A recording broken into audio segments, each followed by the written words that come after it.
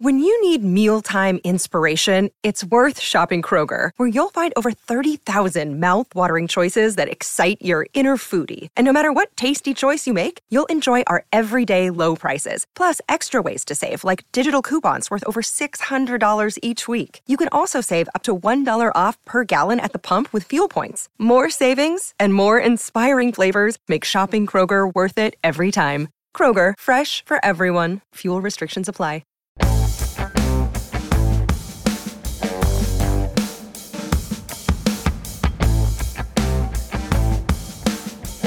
Recapping our first FFPC Best Ball Draft of the year. That's what we're going to be talking about today on Stealing Bananas.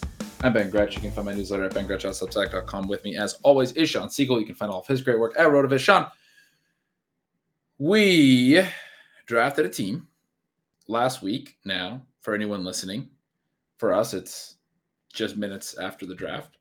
I am, at this point, as you hear this, somewhere on vacation. Are you in the Grand Canyon? Have you survived the Grand Canyon? I might be in the Grand Canyon at this point, yes. Yeah, so we drafted our team. We've talked about it a little bit already, but for anyone who hasn't heard what the roster wound up being, our draft went out of the 10 slots: Stephon Diggs, Deebo Samuel, Breece Hall, Nick Chubb, Dalton Schultz, David Montgomery, Garrett Wilson, Drake London, Tyler Boyd, Justin Fields, Kenny Golladay, Ronald Jones, Daniel Jones, Gerald Everett, Malik Willis, KJ Hamler, Trey McBride, Justin Ross, Tyler Beatty, and Pierre Strong. We were very excited about getting 8 different rookies on this roster. We took some running backs in the dead zone, but this episode won't be as focused on our team. We're going to talk about some of the other strategies, some of the other teams, and how this draft flowed, maybe some of the interesting values that we saw. How you doing, though? Good. It was a lot of fun doing the 30-second clock as we record the pod. Keeps you on the toes. It was an absolute blast. We may have dropped 10 pounds of water weight here. But as we alluded to on the previous show, there are some really good teams in this draft. Yeah, there's some fun ones.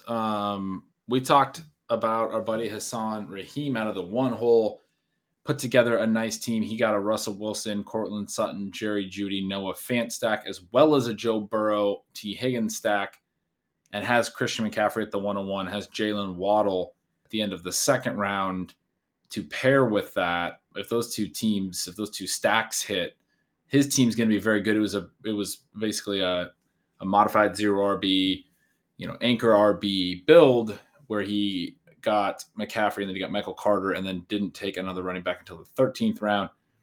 You really liked the drafter out of the 3 hole, who started with Jamar Chase, DeAndre Swift, TJ Hawkinson, Travis Etienne, Devonta Smith, Kenneth Walker, Brandon Ayuk. I mean, just so many new. Alberto Ogbonam gets Rashad Penny, goes with Christian Watson, Sky Moore, Laviska Shenault, and David Bell for a stretch late, where he gets 3 intriguing rookies plus our guy Laviska Shenault. That was definitely a draft that caught our eye as the type of draft that we might put together. There's definitely a few here that are promising, and this isn't a tournament league. It's a 12-person contest, so we're going to be competing against these other drafters. A lot of them went wide receiver heavy. It's a fun league. It is, and we look here. I mean, the first thing that always kind of jumps out to you is who was able to wait on running back until after the 6th round. So much of our research and what the roster construction Explorer will tell you is that you get that second running back after round 6, your win rate, absolutely skyrockets. The team out of the 104 goes with Justin Jefferson, Joe Mixon. Mixon, an interesting guy. I think always controversial for me. I'm not a believer in the talent, but I'm a huge believer in the Cincinnati Bengals offense. We know he's got a little bit of hybrid ability. The touchdowns could come in bunches. So not a bad value there. DeAndre Swift and Dalvin Cook are the next 2 players who come off the board. Cook is going to have a monster season if he can stay healthy and if the off the field things stay out of the way. But the price makes sense when you consider that, there could be still some hidden landmine in the future. Swift, somebody we love. We mentioned that Hassan had Waddle at the 212. Swift goes a couple spots before. I've had a variety of conversations with him about Swift and Waddle actually being sort of a decision point where those guys come off together, can really affect the structure of your team. But going back to the 104 here, we have Mixon, Allen, Moore, Herbert. So he gets the first quarterback there. Maybe a little bit expensive in terms of the price of his first quarterback. That's the overall QB2, which again, it's interesting to see Mahomes go after Herbert and the skepticism right now about the Chiefs' weaponry. I'm still a huge believer in Mahomes. I think he's probably got as good a shot as anybody, even Josh Allen, to finish as the QB1. They're going to add another impact receiver. And I think the Chiefs offensively will multiple. It'll be harder to contend with. But Justin Herbert going into year 3, we took Gerald Everett, and they still have some targets available there. And by targets simply mean that this offense can be so dynamic through the air that someone else should emerge, could emerge. If they do, and if Allen doesn't really start to fade, then, that passing offense is going to support Herbert at that spot. Then you get Burks, you get Moore, and Rob Gronkowski. So through 8 rounds, only the one running back, and then come back with A.J. Dillon, Isaiah Spiller, Rachaad White. So a couple of the interesting rookies. One of the things that's a lot of fun about this draft, and I think a lot of fun about these drafts that happen before the actual NFL draft, is you do see the rookies sprinkled in as contingency-based plays to balance out some of the other structure and to provide that upside. We know that could not work out, but only one of the 12 players is going to win this league. You've set yourself up nicely when you've made that bet. Yeah, that's a nice way to build some upside, certainly, into a running back group. That's Joe Mixon. I think you kind of hit on any concerns there, but Joe Mixon, A.J. Dillon, Isaiah Spiller, Rachaad White is a nice first 4 where Dillon, Spiller, and White do provide good upside in that middle round, which is what you're trying to get. And some of it with the rookies is just the uncertainty. We know what their profiles are, but we don't necessarily know everything about them. And that uncertainty creates the wide range of potential outcomes. It doesn't immediately mean upside. People love to say after the fact that they kind of love to mock when people chased upside when the downside hits. The reality is, over a large sample, these are the types of picks that can certainly hit. You've done work in the past to show that the running backs in that round 9 to round 11 range, I think it was from some of your research a couple of years ago, are just fantastic win rate players in best balls. And so that's right around where these 2 backs went. Seems like the types of guys that could be those types of strong win rate players this year again. I really like this receiver core on this team as well. You talk about Justin Jefferson, Elijah Moore, Treylon Burks, and Rondale Moore all being on the same roster. I'm not very, very high on Keenan Allen. It seems like that's why Herbert was the pick, was to get that stack. I think Allen's a little bit overpricing out, that there's been a little bit of concern in the underlying numbers and the targets per out run and the efficiency, yards per target efficiency, stuff like that, to where we should be getting more of a discount. He shouldn't be going right where he was going last year, but he is. But the other 4 receivers there are all guys that, we love. And so that's a really nice start. And he gets George Pickens later. It's a little concerned when I look at the rest of this roster at the way that this drafter finished his wide receiver room. He got KJ Osborne in the 15th round and just took Jalen Guyton in the 20th to kind of finish off that stack. Guyton's, I guess a fine addition to when you're already stacking the Chargers, but he's not a player that is going to offer much other than when he gets a long touchdown here or there. And even those weeks are going to be probably 13-point weeks. He does not draw targets. It's a fine final receiver, but going to really need those first 5 receivers to hit, or Pickens to be a really nice value in the 13th round, I think, because there wasn't a lot there at the back end. And so that was something I saw in a couple of these drafts where we always talk about receiver depth. I do think finishing off the back end of your receivers, if you go away from it and you're going to come back in a best ball draft because you want to hit on the QBs, or you want to hit on the tight ends, or you want to get these middle round running backs, you got to finish that off strong. And that was maybe one of the weak points of this draft, which otherwise was a very strong draft. It was. And then you look at the drafter out of 7 as well.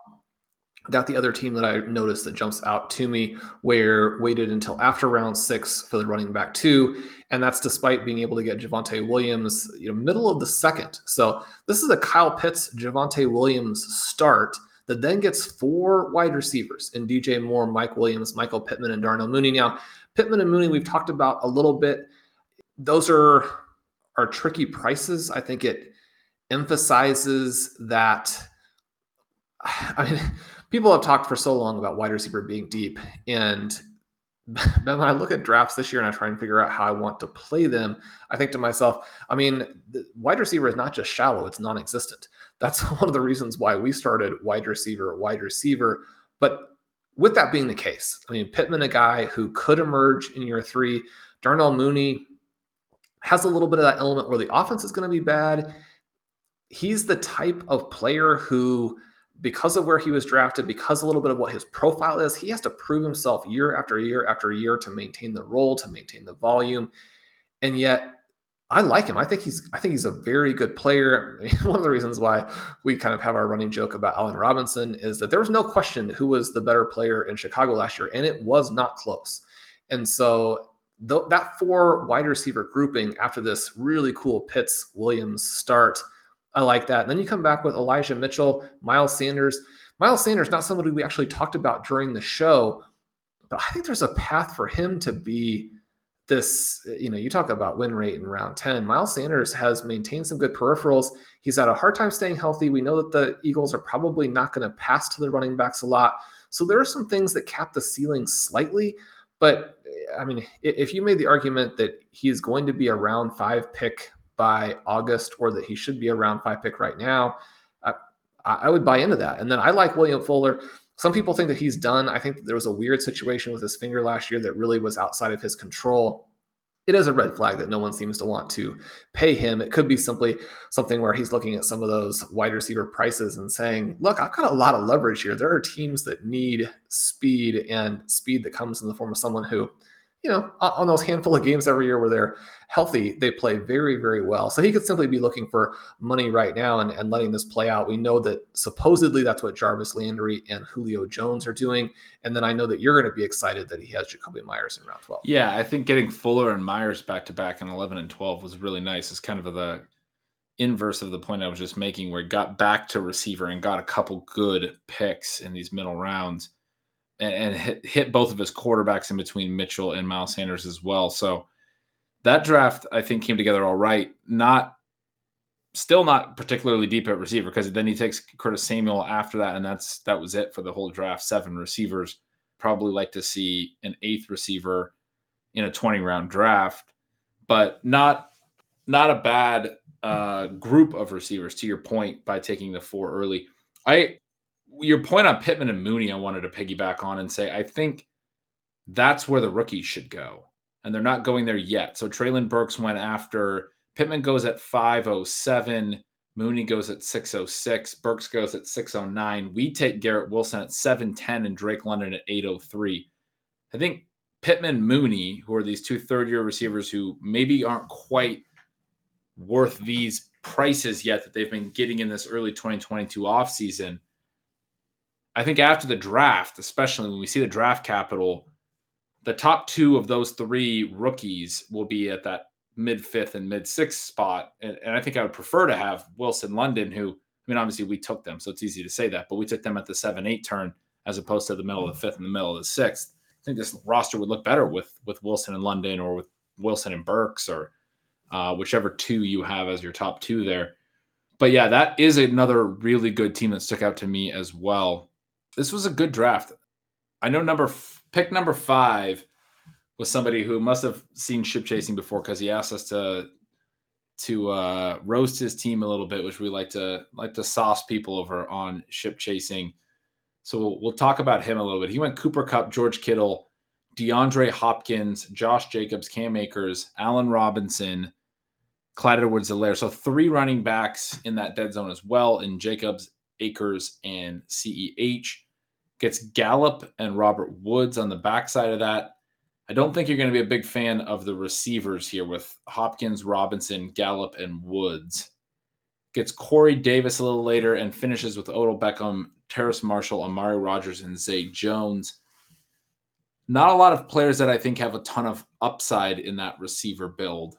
Only 4 running backs overall as well. Went back with Kenneth Gainwell. I don't mind the 4 running backs as much with Jacobs, Akers, CEH, and Gainwell. I think those are four pretty interesting names. And then Kittle, Cole Kmet, and Jonnu Smith is a nice tight end group on this roster.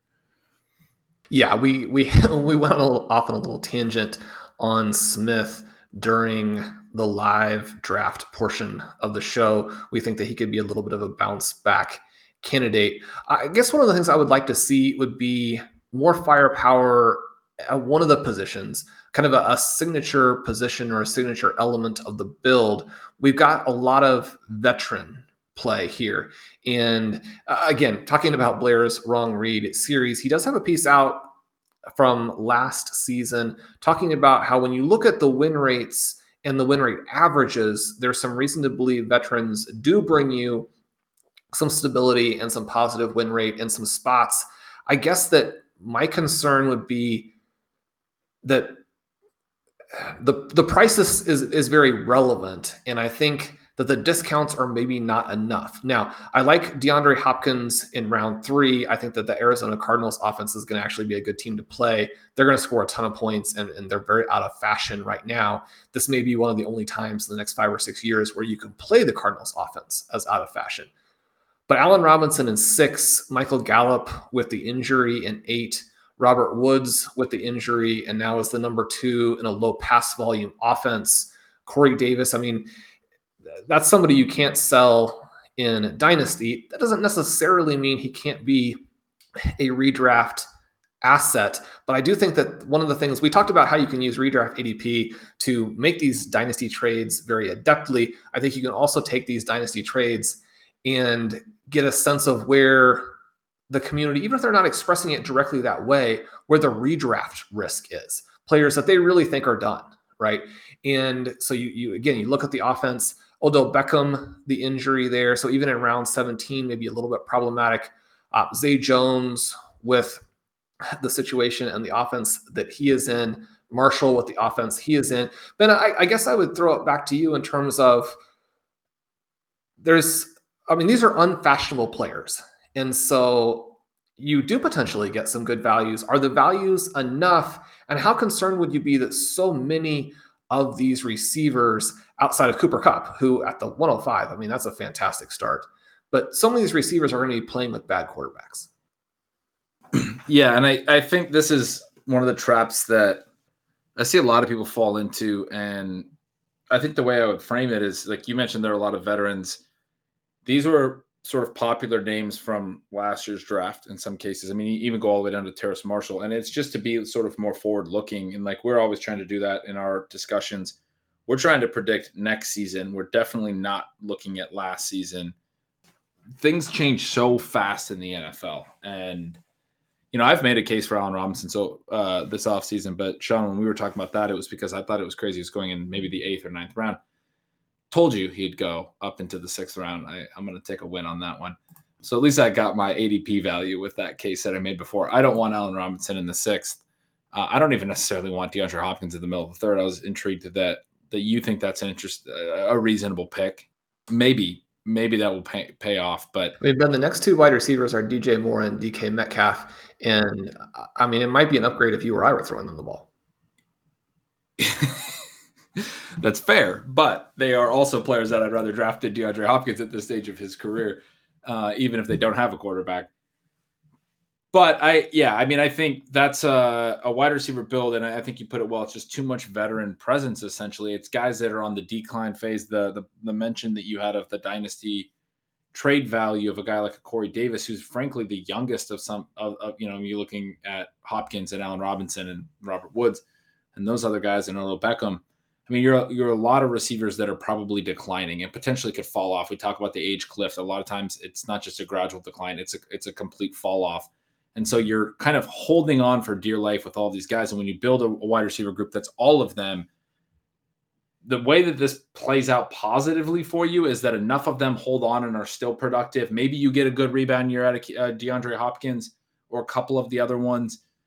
The only way that this really plays out positively is a good chunk of them hold on and not more than 1 or 2 of them fall off. And that still doesn't give you like a lot of firepower. It just makes your roster decent enough at receiver. But you got to go out and you got to win the league. That's probably going to get you to 4th place, at least if your other positions don't explode. You could probably win with a decent receiver group if all your other positions do explode.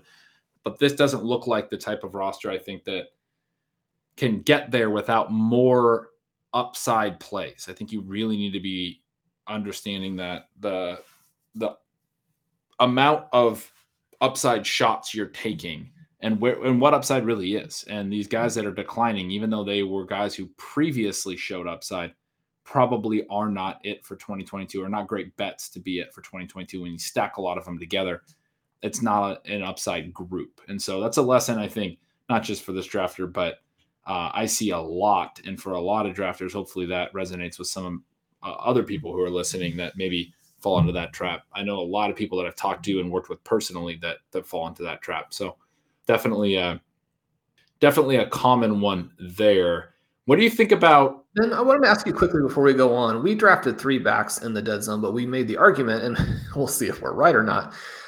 There can be a little bit of hubris there, but that they're not dead zone backs. Clyde Edwards-Helaire, is he a dead zone back? Yeah, I mean, he's an interesting one for sure. And Akers in the 5th, I think you can make a case for as well. I definitely want to discount on him, but on CEH, but I can see the case that, look, like there's a reason he was going in the first 3 rounds each of the past 2 years. Things have not panned out, but if they do pan out positively for him, that path is still potentially there. It's certainly not a pick where you're paying for past production like I was talking about with some of the other guys here. You're paying for this idea that maybe that upside's still there and the breakout is still in the future for CEH.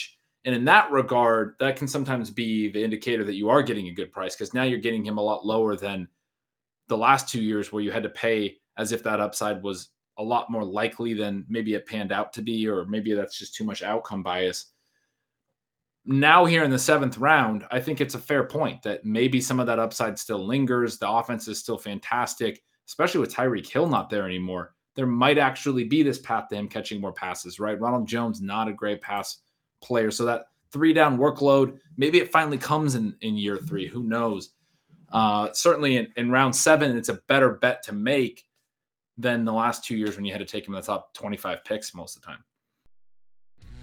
Hello there, Colm Kelly here, co-host of the RotoViz Overtime podcast. I just want to take a moment to let you know, as a loyal RotoViz podcast listener, you can save yourself 10% off a RotoViz NFL pass. All you have to do is head on over to rotoviz.com, add the subscription to your basket, and add the promo code RVRadio2022 at checkout. That'll get you 10% off. It'll get you access to all of our content and tools, and of course set you up for success in all your 2022 fantasy football rosters. That code is RVRadio2022. I hope you enjoy the podcast.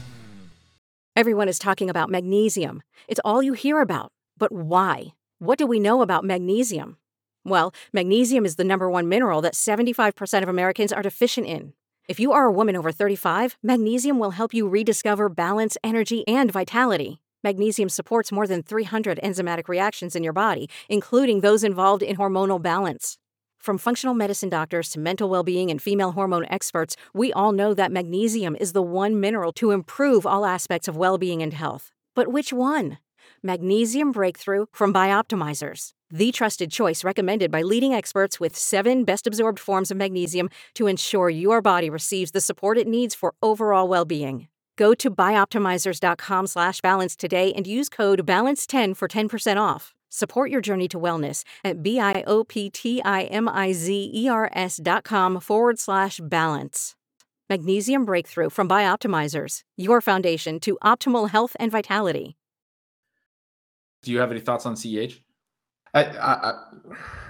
I'm so on Ronald Jones at this point again, Ben, that I have a hard time with it. I was kind of looking at some of the backs drafted in this range, because it's an interesting range, kind of who you think is the starter, who you think is the backup, who you think is the most talented player in some of these committees. With A.J. Dillon in round 9, we know he is the backup, but he and Kareem Hunt, I think, are the 2 backups in the NFL where they're so good that they both carve out possibilities for themselves and really do hurt the starter.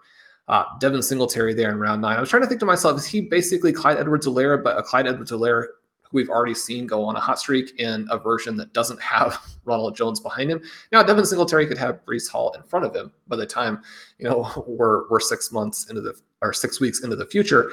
But interesting backs in that range, and I think there are some fun pros and cons based on where you are on the talent with those guys. Yeah, definitely. I want to get to this Team 11 from Chris G, who's a ship chasing watcher, sharp guy. So I think the most interesting team, bar none. He starts Mark Andrews, Darren Waller out of the 11 spot. And then he goes Terry McLaurin and Aaron Jones, gets one receiver and one running back, and then goes Patrick Mahomes, Lamar Jackson in rounds 5 and 6. So gets two really fantastic quarterbacks, obviously, and then comes back with all running backs and receivers from there. And I think it's an interesting thing to get just the 2 quarterbacks and just the 2 tight ends and get top 4 guys with all 4 of those picks at their position. It was tight end 3, tight end 4, and QB3, QB4. The wide receivers wind up being McLaurin, Gabe Davis, Rashad Bateman, Marquez Valdes-Scantling, Allen Lazard, Jamison Crowder, who I think is an interesting bet at this point to fill into that Cole Beasley role. Josh Palmer, Marcus Callaway, Randall Cobb, and Brian Edwards. And the running backs are Aaron Jones, Kareem Hunt, Chase Edmonds, Brian Robinson, J.D. McKissick, James Cook. I think this is a pretty good team. Well, you know that I love the elite tight ends. It's interesting to look at some of the results, and they're going to be a little bit more limited results. When you take the 2 tight ends, you open yourself up to a little bit of that element that you get with the couple of running backs where you have, an injury history for this position that maybe now there's almost an element where you want to spread those landmines out and you want to diversify across leagues as opposed to, getting that exposure within the same league. But I mean, Mark Andrews, Darren Waller, that's a pretty exciting start, especially if in a situation like this, you can't get Hawkinson coming back in round 3. And then the double dip at QB as well. I mean, it's expensive, right? But Lamar Jackson, a guy, again, that I think people should have a lot of exposure to, is going to be right there in the mix to be the overall QB1. So I think that part of it is fun because then you can have more players at running back and at wide receiver. The interesting thing for me here, Ben, is that I almost feel like the other picks are too conservative after the aggressive start at tight end and QB. A lot of these guys are role players. Yeah, you're talking about like Allen Lazard, maybe Josh Palmer. I mean, I Gabe Davis probably you're referencing. I like Davis, but when you're looking at MVS, I mean, he could. I mean, and especially when you think in terms of best ball, but that part of it can be a trap. But the contract would suggest that he's not going to be squeezed out volume wise. But I think that they paid for what he did in 2020 in Green Bay, which was an excellent vertical receiver. I think they felt like that was worth it. Lazard, sort of you're talking about elite niche players, I would say, in terms of Lazard right now, if you believe that he's actually good. And I was somebody who thought he was going to be drafted, late on day 2, as opposed to what happened to him. Jamison Crowder is like an upgraded Cole Beasley. You could score there. Robinson, somebody who not actually a lot worse talent-wise, I don't think, than some of these Alabama backs who were drafted very early and have become fantasy standouts. J.D. McKissick could fall right back in the same role. Palmer, maybe he's the guy who emerges as the number 3 and perhaps actually takes quite a bit of target from Keenan Allen. You mentioned the concerns you have there. I see your point, though. Cobb, Edwards, but all of those guys are not very massive players where upside. even if they hit, those are. Would you not say these are small hit, big miss types of players? Yeah, they are. You're right. I see your point now. I mean, I think the idea must be to just get enough running back and receiver points from a lot of small hit type of players in the sheer quantity, and then win at QB and tight end because you have Patrick Mahomes, Lamar Jackson, Mark Andrews, and Darren Waller. I'm going to be really interested to see how that roster plays out because, Bateman can be a big hit. Kareem Hunt can be a big hit. if he gets one of those guys, but I see your point, especially in this MVS, Lazard, Crowder stretch. There wasn't a lot of receivers left at this point, but probably take a bigger swing there, right? Probably take, even Jacoby Myers goes after Lazard. Talked about him a million times. But Jameson Williams, who's rehabbing, but it goes after Lazard. Christian Watson, Sky Moore, George Pickens all go in the next round before coming back and getting Crowder. That MVS Lazard turn, getting one of those rookies, getting Sky Moore there changes the outlook of this. It doesn't make it look any worse. You still have enough of those elite niche role players, like you were saying, but now maybe Sky Moore comes out and has that really strong rookie season or gives you that late season production that looks fantastic, that Amon-Ra St. Brown type production from last year. Sky Moore's profile certainly says that he could be that type of guy at some point in 2022. So one or two of those types of guys to be built around the rest of this. I see your point. That would make this look even more appealing. And part of what we're saying here too is that it's not our style and it's not our sort of pick mix preference. Not that you can't win that way. And one of the things that I always like to mention is when you hear us talk about teams and talk about drafts, I mean, we're always going with the evidence. And so we're not going to present to you things that don't have an evidence backing. The win rates that we've had with these builds have been good, but that doesn't mean that you couldn't have success in a different way. And I never want to present it to like ours is the only way to do it. Sean, this is our show. We know everything here. or that, right. So yeah, I mean, this is our show. But again, I mean, one of the things I think is absolutely crucial is that drafters draft to their own talents, and mine just kind of lay in a different direction than where this team went after the first 9 picks, which was, just a crazy fun sort of brilliant draft there. So what about 12 then? That we get the running back start, and part of that is because you get Derrick Henry and Najee Harris at the 1-2 turn. Yeah, this was the really receiver heavy and even tight end heavy draft that we knew it would be. And so Derrick Henry and Najee Harris is the 1-2 turn, RB4, RB5. And J.K. Dobbins, who you're very high on, at 312. Josh Allen as the first non-running back at 401. And then Amon-Ra St. Brown. Dawson Knox, who we talked a little bit during the draft, was probably overdrafted there. For me, he's behind Dallas Goedert, who goes after him. And then a couple of rounds later, we have Gronkowski, Freiermuth, Gesicki, and Okugbanam, who all go right around the 8 and 9 turn. I think I'd take all 4 of those guys over Dawson Knox. But getting back to Team 12, you have Knox, Hunter Renfrow, Tyler Lockett, Russell Gage, Chris Olave, Alexander Mattison, Tua, Donovan Peoples-Jones, Jahan Dotson, and on and on. There's not enough receiver firepower. I mean, you start 3 running backs, you take Josh Allen at 4, you take Dawson Knox in the 6th, obviously, to tie to Josh Allen. That's probably part of the reason he was overdrafted a little bit. But I just can't get behind a receiver group that starts Amon-Ra St. Brown, Hunter Renfrow, 2 elite slot types. But those are your 1 and 2 receivers. And then Tyler Lockett, a lot of question marks there without Russell Wilson. Russell Gage is now your 4th receiver. Olave is an intriguing pick at that spot. Doesn't really save the rest of the concerns I have about the receiver group. And then later on, you're getting Donovan Peoples-Jones, Jahan Dotson, and Anthony Schwartz in the 20th round, the final receiver to build out that group. I mean, it's also interesting with the 3 start at running back that he went back to Madison and then took Chris Carson in 16, which is probably a fine pick in a vacuum. I don't know. I'm probably not taking Chris Carson, but I could see that paying off.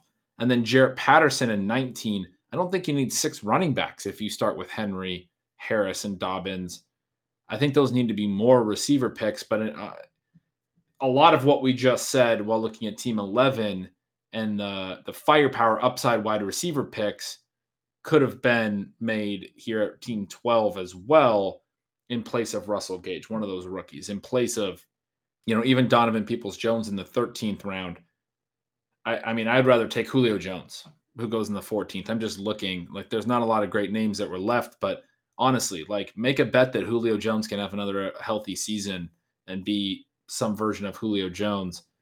At this point, you need something that has more firepower than Donovan Peoples-Jones. Well, once Julio signs, I think that we're going to get not maybe a similar move because it's probably not going to be as good a situation as the Rams, but you're going to get that move up, like you mentioned. And this is an interesting mix because we mentioned that Renfrow might be underdrafted, and yet I would kind of prefer him, as you said, on a different type of team. Lockett appears to be a great value, except, for Seattle. The interesting pick here, I think, is Olave, and he's maybe the elite rookie wide receiver that I'm most interested in seeing how the draft plays out for him. If you have a 4-year college guy who is a vertical receiver, or a speed receiver, but then you listen to a lot of the scouting reports on him and not necessarily a vertical receiver, you're starting to wonder, exactly how this is going to work out. And I think it's going to work out, but I think like you mentioned, the value there is maybe trickier for him than for some of the other rookies. I think that Jahan Dotson in round 14 is a very intriguing pick. That's somebody I actually had wanted to get on our roster, but we put ourselves in a position where we had to go QB tight end in that range. So I like that one, but the rookies are probably not enough, especially if, and you can be overconfident in thinking, okay, well, these guys are going to be pigeonholed, but especially if they're not the type of receiver as a rookie who is likely to get this full complement of routes. Yeah, that's a great point. That's sort of an issue with that class of player. I'm looking at some other names that I recognize. We have Willis, who's a ship chasing guy in the 8 spot. He started Austin Eckler, CeeDee Lamb, DK Metcalf, Deontay Johnson. Like that start. Ezekiel Elliott in round 5, I'm just going to zoom past. Dallas Goedert in 6. Dak Prescott, Jalen Hurts, who you mentioned we would have liked during the draft at 8, if not maybe for the 30-second clock, you would have made a case for us taking Hurts. So Dak and Hurts is a really nice pairing there, and he actually gets Mariota in the 18th for a third quarterback. Devin Singletary, DJ Chark, who was also in our queue for a period, and Irv Smith, who I mentioned on the show, I liked as sort of an upside tight end in this range. So Goddard, Irv Smith, and then Jalen, I think it's Wittermeyer. I don't know how to say his name. The rookie tight end was his 3 tight ends, which I think is a fine group and a fine group of QBs. A little concerned about the receiver depth, but Tim Patrick, Julio Jones, James Washington, I thought was a pretty interesting. Those are guys that I haven't given a ton of thought to. I mean, I just mentioned Julio. I don't ever pull the trigger on Julio, but Julio on 14 is fine. But Washington now in Dallas in the 15th round, I'm okay with. Tim Patrick with Russell Wilson in the 12th round, I'm pretty okay with. And when you started with Lamb, Metcalf, Deontay Johnson, and DJ Chark, and Washington now, you have Dak Prescott, CeeDee Lamb, Ezekiel Elliott. You have this nice Dallas stack. I like this team.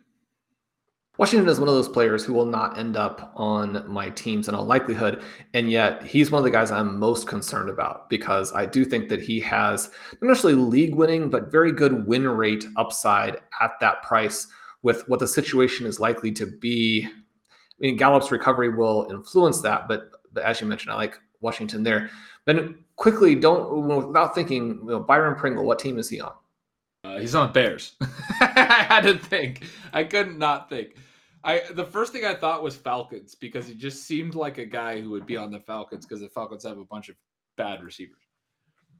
Yeah, so when we get into the very late rounds, and it's easy to say, well, I would have picked different players, but the 17th or 20th rounds are going to have that element to them. I think, as you mentioned, this is a very fun start with going with Eckler and then the 3 wide receivers. It's hard to get to that third wide receiver. I think that there's a big tier break after Deontay Johnson. I mean, one of the things with him is he's probably going to get bad quarterback play, but as I was researching and kind of putting together the specifics for my Juju Smith-Schuster to the Chiefs article, I was stunned by, even having lived through it, I was stunned by how bad the quarterback play was for Pittsburgh the last couple of years. So he's someone where we don't expect him necessarily to get a QB upgrade, but it's possible. And then all of a sudden you're looking at Deontay Johnson. I really think as someone, right after T. Higgins and Mike Evans go there at the beginning of the 3rd round, you say, well, that's only 1 round difference, but that's a round where, there are some picks in round 3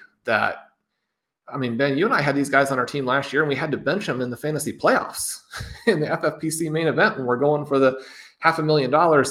I guess I don't feel that comfortable coming right back with guys who were not even playable at the end of last season. Deontay Johnson better at overcoming quarterback play than some of these other players.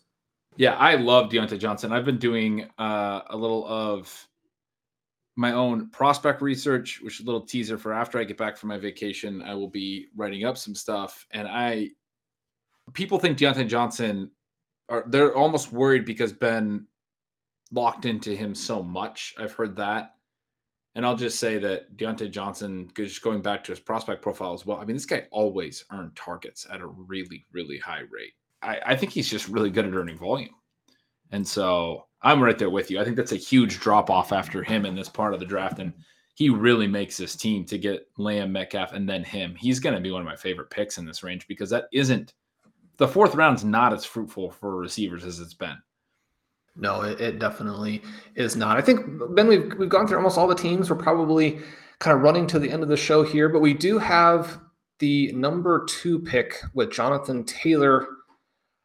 We've discussed why McCaffrey might be the 101, but I still don't think you can go wrong with Taylor. I've actually got a lot of optimism now with Matt Ryan that this is kind of the perfect mix of QB for him, where the offense still has to revolve around him, but they're going to involve him more in the passing game. I think Jonathan Taylor has a chance to have a gigantic season. You start with Taylor and Cook. If things go right with just those 2 guys, you don't have to be that good in the rest of your draft. One of the things that happened here for so many teams, and we talk about how you look these teams up or you look up the proper approach in the roster construction explorer, and you're like, oh, well, I mean, no problem. We'll just do that. And then once the draft is actually going on and you want to make a certain pick, and then you find yourself not just out of structure, but way out of structure. Thoughts here on, I mean, so many of the teams are similar, so we're not trying to pick on this team per se, but you have the quarterback position with Tom Brady, Trevor Lawrence, and Mitchell Trubisky, not necessarily great prices and maybe not the trio that you want either in terms of building the rest of your team around it. Yeah. I mean, it's a Brady team, right? If this Bucs offense can be very pass heavy again and Brady can be very efficient again, Lawrence in 13 and Trubisky in 17 maybe is too much additional resources spent on QB by a small margin. But yeah, it really just comes down to whether the Brady bet pays off, I guess. I agree with you. I don't really see a lot significant upside in Lawrence or Trubisky with their situations for this year. But I could see Brady being good enough to sort of mitigate some of that. And he went Evans and Fournette in rounds 3 and 4. So it looks like it is just a bet on Tampa Bay's offense. You can kind of understand the price on Brady then when you've already made those 2 decisions in rounds 3 and 4. So Ben, it was so much fun doing the draft with you. We really appreciate everyone from the ship chasing community, from the RotoViz community, everybody who jumped in and made this possible when we did the sit and go draft here with the FFPC. We're going to be doing some FFPC tournament teams. We're going to be doing our FFPC Dynasty League, both the post cut down trades, the rookie draft, perhaps a new startup. We're going to have FFPC high stakes main events as we go forward. Looking forward to all of these. And in the end, we'll be going after that $1 million grand prize. But doing each of these is a lot of fun. We appreciate the FFPC and the listeners there. That's going to do it for today's episode of Stealing Bananas. I'm Sean Sleet. With me as always is Ben Gretch, whom you can follow at Yards Per Gretch. Ben is, I'm going to say he's writing stealing signals in his head as he is finishing his final leg of the epic trip. Now, coming back up the Pacific Coast Highway, is that right? We're, I think so. I gotta check that. I don't know where the Pacific Coast Highway is. We're going up 101. Is that the Pacific Coast Highway? You're going to have to be the extreme West Coast person for us here. We'll just say that it is, and we can get some good listener feedback on our ignorance there. But Ben is finishing up this fantastic vacation. We're going to have great content for you on the pod. Subscribe. We really appreciate that. It helps us refresh those ratings and reviews. You guys have just been crazy, ridiculous, so good with that. We appreciate it so much. Use the coupon code RVRadio2022 at checkout for a 10% discount to RotoViz, and we'll be drafting with you guys again soon. We love you. Talk to you soon.